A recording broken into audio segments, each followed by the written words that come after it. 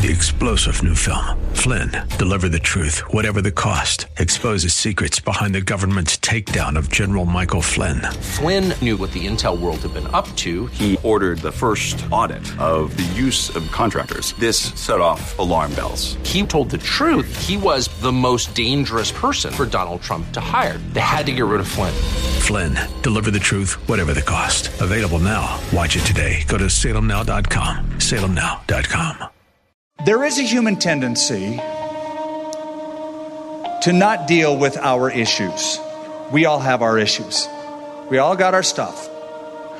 And one of the human protection devices that we have is to deflect. So if somebody gets a little too close to our issue and we feel uncomfortable, we deflect. We change the subject. And some are very good at deflecting. They're masters of it. Or they make jokes about it. They try to make light of it. And when you live that way, you just become more isolated and more alone. It doesn't solve the problem. In this life, we as believers won't completely escape the grip of sin, but that doesn't mean we get to push it under the rug. We have to deal with it through confession and repentance. Today on Connect with Skip Heitzig, Skip explores the life of Samson to encourage you to live with reverence for the Lord. Before we begin, here's a resource that will give you the tools you need to live in the power of the Holy Spirit. Counselor, Comforter, Advocate, Helper. These are some of the names for the Holy Spirit found in the Bible. The Holy Spirit isn't a warm, fuzzy feeling or a vague cosmic force. He's a person who loves you, cares for you, and wants to empower you to be everything God calls you to be. Here's Skip Heitzig. I think there's a lot of Christians who have heard the term Holy Spirit, obviously, but they have a very vague idea of who the Spirit of God is and what He's supposed to do in their lives. We want to help you better understand the Holy Spirit by sending you Expound, Holy Spirit, a DVD study from Pastor Skip. And for a limited time, we'll also send you a booklet by Lenya Heitzig called Empower, Discover Your Spiritual Gifts.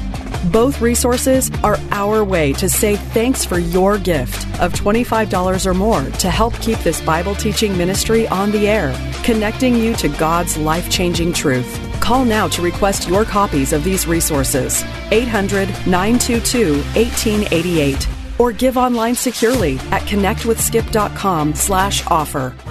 Okay, let's dive into today's teaching. We'll be in Judges chapter 14 as Skip Heitzig begins the study. After some time, when he returned to get her, he turned aside to see the carcass of the lion. And behold, a swarm of bees and honey were in the carcass of the lion. He took some of it in his hands, and he went along eating. When he came to his father and mother, he gave some to them, and they also ate. But he did not tell them that he had taken the honey out of the carcass of the lion. So he's traveling down to Timnah with mom and dad, and evidently, he leaves the main road and goes through a vineyard without them. A lion attacks him, and you know the story. Here's the question. What's a Nazarite doing in a vineyard? Now, I want to refresh your memory. A Nazarite vow, which Samson took, involved three things. Number one, you don't cut your hair. You let it grow. So they were like the original hippies. But with a purpose. The idea of the long hair was a sign of humiliation.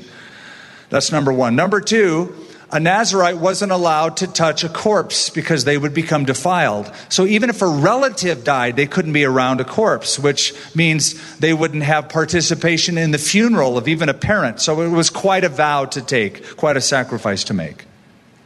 Third, a Nazarite could drink no intoxicating drink at all. No wine, no intoxicating drink.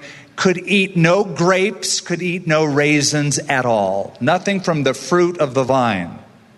It's just interesting to note that he is walking through a vineyard. It's dangerous for Nazarites to even walk through the vineyard because you're just kind of placing yourself in a temptable position to break your vow and eat some grapes. Maybe not a big deal, but to a Nazarite it is. Now, the principle I find is one that I see. Some Christians will ask questions like, hey, can I do that and still be a Christian? Is it okay if I get involved in this and still be a Christian? It's like wrong line of questioning. It's not like how far up to the edge can I get. But some believers will sail their ships so close to the lake of fire that their sails get singed. You don't want to live that way. Samson is living that way. According to verse 9, on his way back, he takes honey from a lion's corpse. Now, again, I remind you of the vow that he's taken. He is a Nazirite. And one of the things Nazirites can't do is touch a corpse. So reaching in and grabbing honey from a corpse of a lion is something that will break his vow. He's becoming defiled. Now he's ceremonially defiled. He's already relationally defiled, disrespecting his parents. He's already morally defiled because all he's thinking about is what he can see with his eyes in looking at a Philistine chick because she's pretty. Now he's ceremonially unclean. All of that to say, here's a Nazirite who is not taking his vows very seriously. And there's a good reason for that. It's because they're not important to him. They're just not that important to him.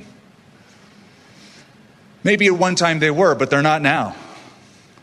I meet people all the time who will say, "Oh, I used to go to your church. In fact, you dedicated me when I was a baby." And I always ask, did it work? What do you mean, did it work? I mean, are you still dedicated to the Lord? Are you following? Well, I've had a few setbacks. I go to church twice a year, Easter and Christmas. I'm there. Count on me. And you see, whatever past experience you've had, whatever past expression of faith you have made, it's all invalid unless it's translated into the present experience. Jesus said, "Many will say to me in that day, 'Lord, Lord, have we not prophesied in your name? Have we not cast out demons in your name? Have we not done wonderful things in your name?' And I will declare to them, 'I never knew you. Depart from me, you who practice lawlessness.'" The problem that Samson had with women was really a problem Samson had with God. God wasn't first in his life. God wasn't supreme in his life. The Bible has a word for that. It's called idolatry. Anything or anyone that replaces supreme devotion to God is an idol. So I know that God is your God by creation. You're here, you're alive, He created you. I know that for many of you, God is your God by redemption. He saved you. My question is God your God by devotion? Are you devoted to Him? Well, I've been dedicated to God. Great. Are you devoted to Him now? Samson was not. He disregarded his God. Let's look at the third step he takes. He's going downhill with every step. He distanced his friends. He distanced his friends. In verse 10, now we're going to look at two verses, and as we read them, I want you to notice what is there and what's not there. Verse 10, so his father went down to the woman, and Samson gave a feast there, for young men used to do so. And it happened when they saw him that they brought 30 companions to be with him. Now notice what's there. First of all, there's a feast. And the word for feast, the Hebrew word in the text for feast, is a drinking feast. Okay, so once again, he's taken the vow of a Nazirite. Nazirites don't drink intoxicating drink. This dude's having a beer bash. It's a bachelor party. Yes, young men used to do so, but not Nazirite young men. Not this young man. So this Nazirite has a drinking party, and intoxicating beverages would certainly be a part of that. And notice his dad is with him. Now, I don't know why his dad is with him, but I notice it is in the text, so I deal with it. One commentator says, perhaps his father was there to reach out to his son in one sort of last attempt to stop a marriage that he couldn't sanction. This is just a way to say, please, son, don't do this. So that's what's there. What I want you to see is what's not there. There are 30 Philistine men in the groom's party that he doesn't even know. They give him 30 dudes off the street to be part of the wedding party. If he doesn't know her, he certainly doesn't know them, but they just bring him in. Here's my question. Where are his friends? Where are Samson's friends? Why didn't he bring his own? Now listen carefully. In Jewish weddings, there was a group of men called the friends of the bridegroom. Jesus even mentions it in Matthew 9, the friends of the bridegroom. Where are the friends of this bridegroom?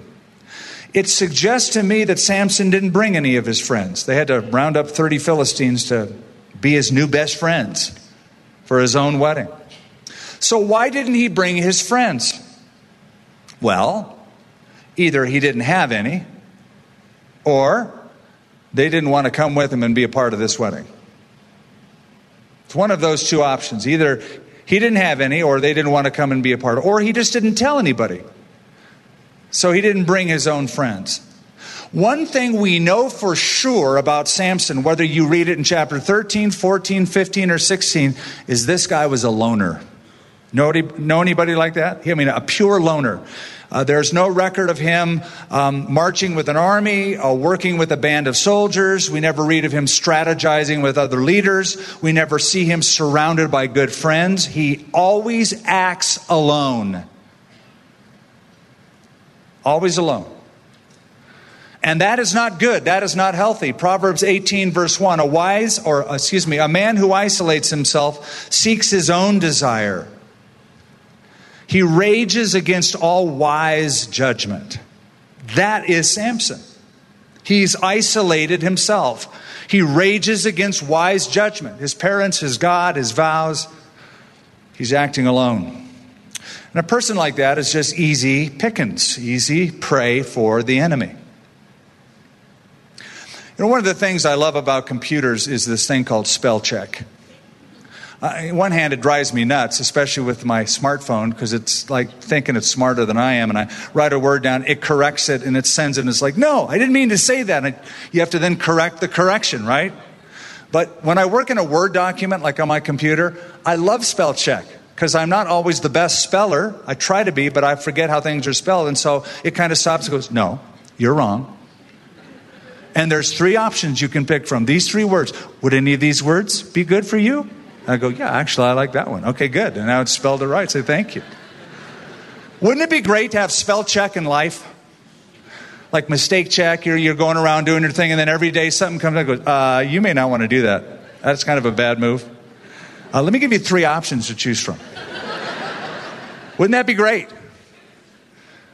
Let me tell you something. You have that.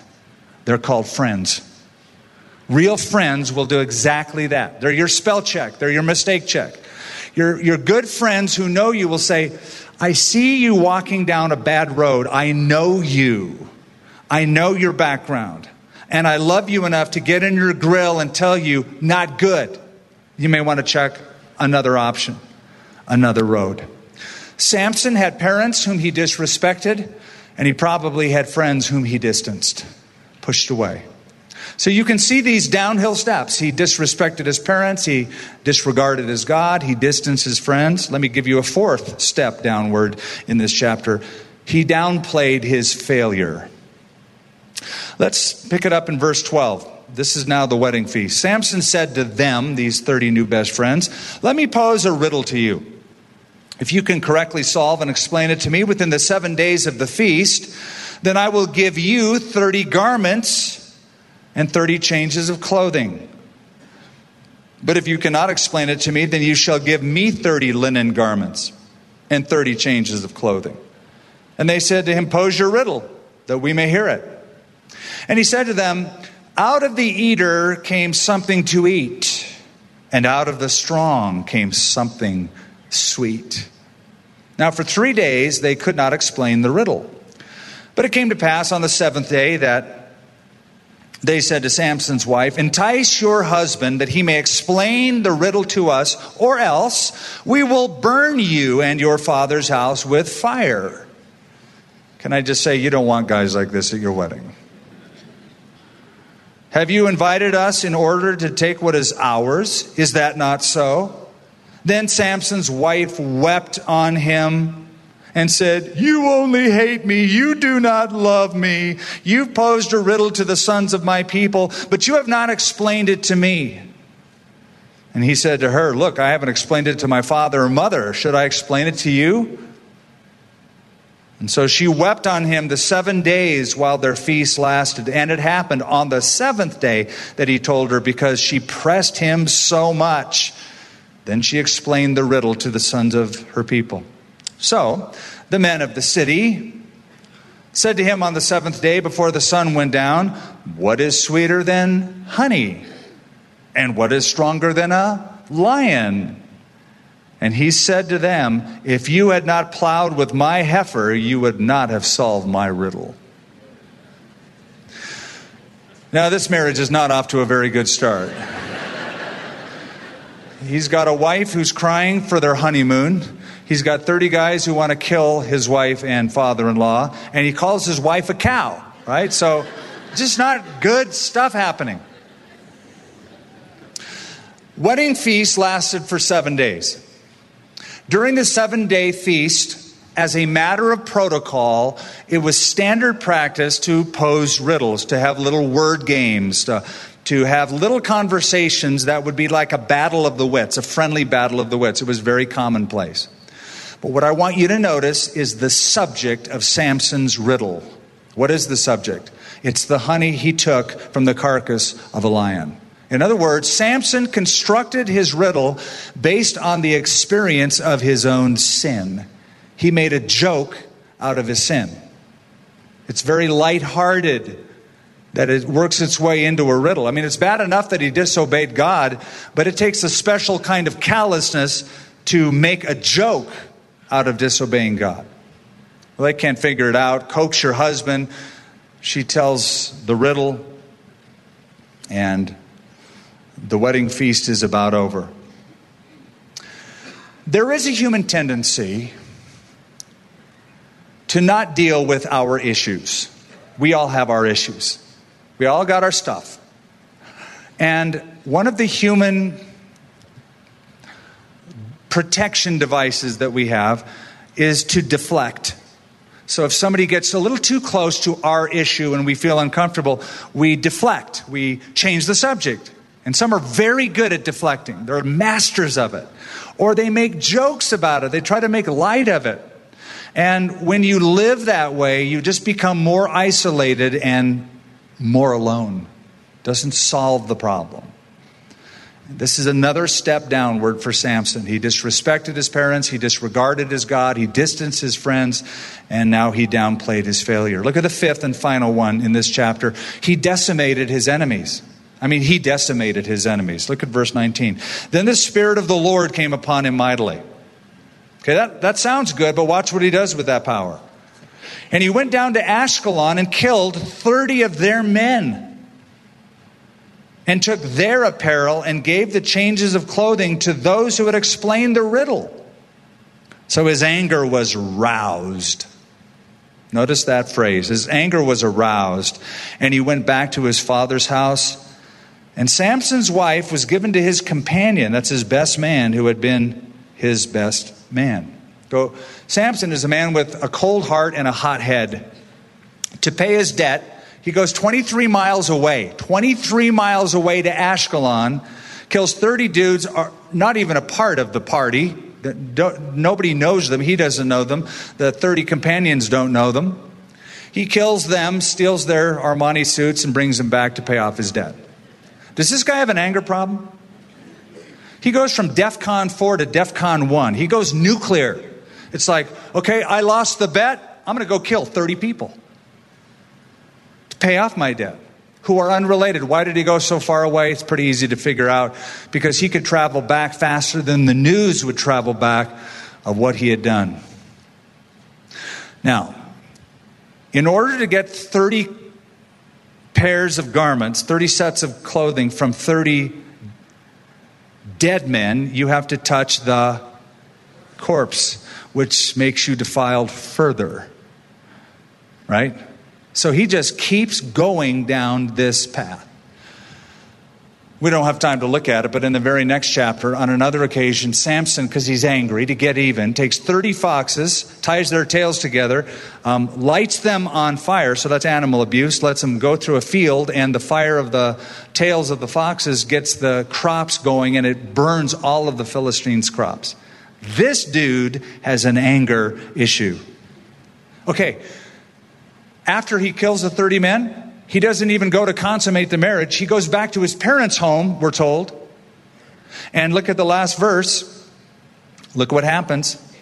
While he's away, his wife marries the best man. I mean, this sounds like a Jerry Springer show. It's been said, those who fly into a rage always make a bad landing. This is a very bad landing. This is bad choice after bad choice after bad choice. Do you ever wonder how people like this, with such potential, such empowerment by God's Spirit, such a godly family and godly upbringing, can end up like this? You are seeing the high cost of low living. Now, since we're doing this series on crash and burn, and we want to learn from those who fell, and we want to learn to fly, let me give you 3 quick takeaway points for this message for your life. Number 1, take God seriously. Take God seriously. His parents made a vow and committed their son to the Lord, but their son squandered that. You want to find something? You want to hear something interesting? Never once will you find Samson praying.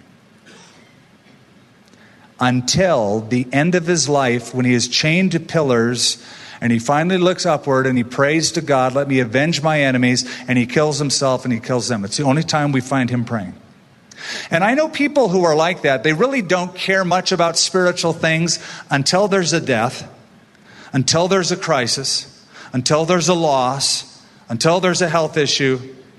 You know, it's like when a September 11th happens, everybody's standing around singing Kumbaya and praying for 1 week. And that's it. Then it fades away. Take your God seriously. Second takeaway truth, choose your friends wisely. Take your God seriously, but choose your friends wisely. In the absence of Samson bringing good friends along, 30 bad friends were put in their place because there's a vacuum. Somebody once said, if you want to soar with the eagles, you can't run with the turkeys. My dad used to say things like that to me. You know, you eventually will become like the people you hang out with. That's who you become. And then third, make your choices cautiously. You know, one of the things you understand in studying the life of Samson is how impulsive he was, how impetuous he was. I see a girl, I want her. Yeah, but no, I want her. And then he loses a bet. I'm going to go kill 30 people. I mean, he's just all over the map. He's so impulsive. He's not cautious. He didn't take his parents' advice. He didn't take any time to pray about it at all. I want to close with a proverb. Proverb chapter 8, verse 5. Let me read it to you. It's just good, practical stuff. It says, you who are simple, gain prudence. You who are foolish, gain understanding. He's saying, wise up. You can do this. Wise up. Listen to it in the Message translation. It says, listen, you idiots, learn good sense. You blockheads, shape up. How's that for straight talk from God's word? Superpowers don't make superheroes. What really makes a superhero is when a person is empowered by the Spirit of God in daily life to reach the potential that God has designed for each of you, each of us, to fulfill.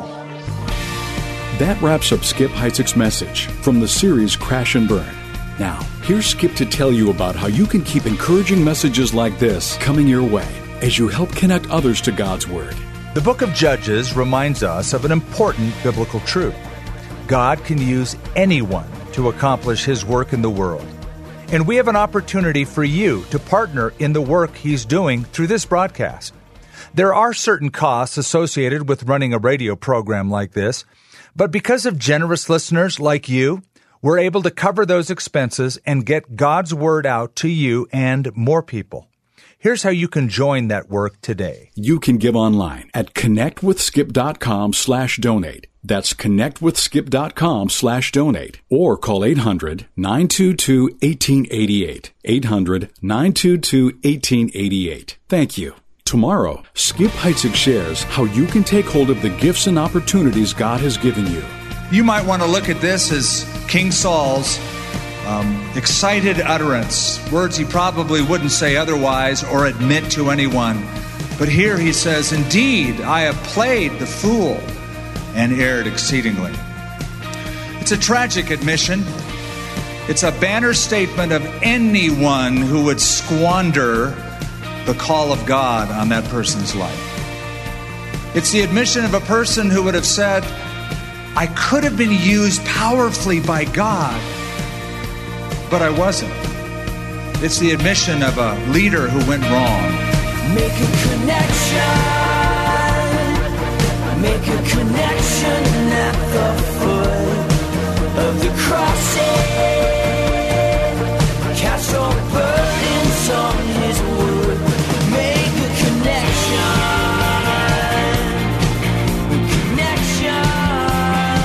Connect with Skip Heitzig is a presentation of Connection Communications, connecting you to God's never-changing truth in ever-changing times.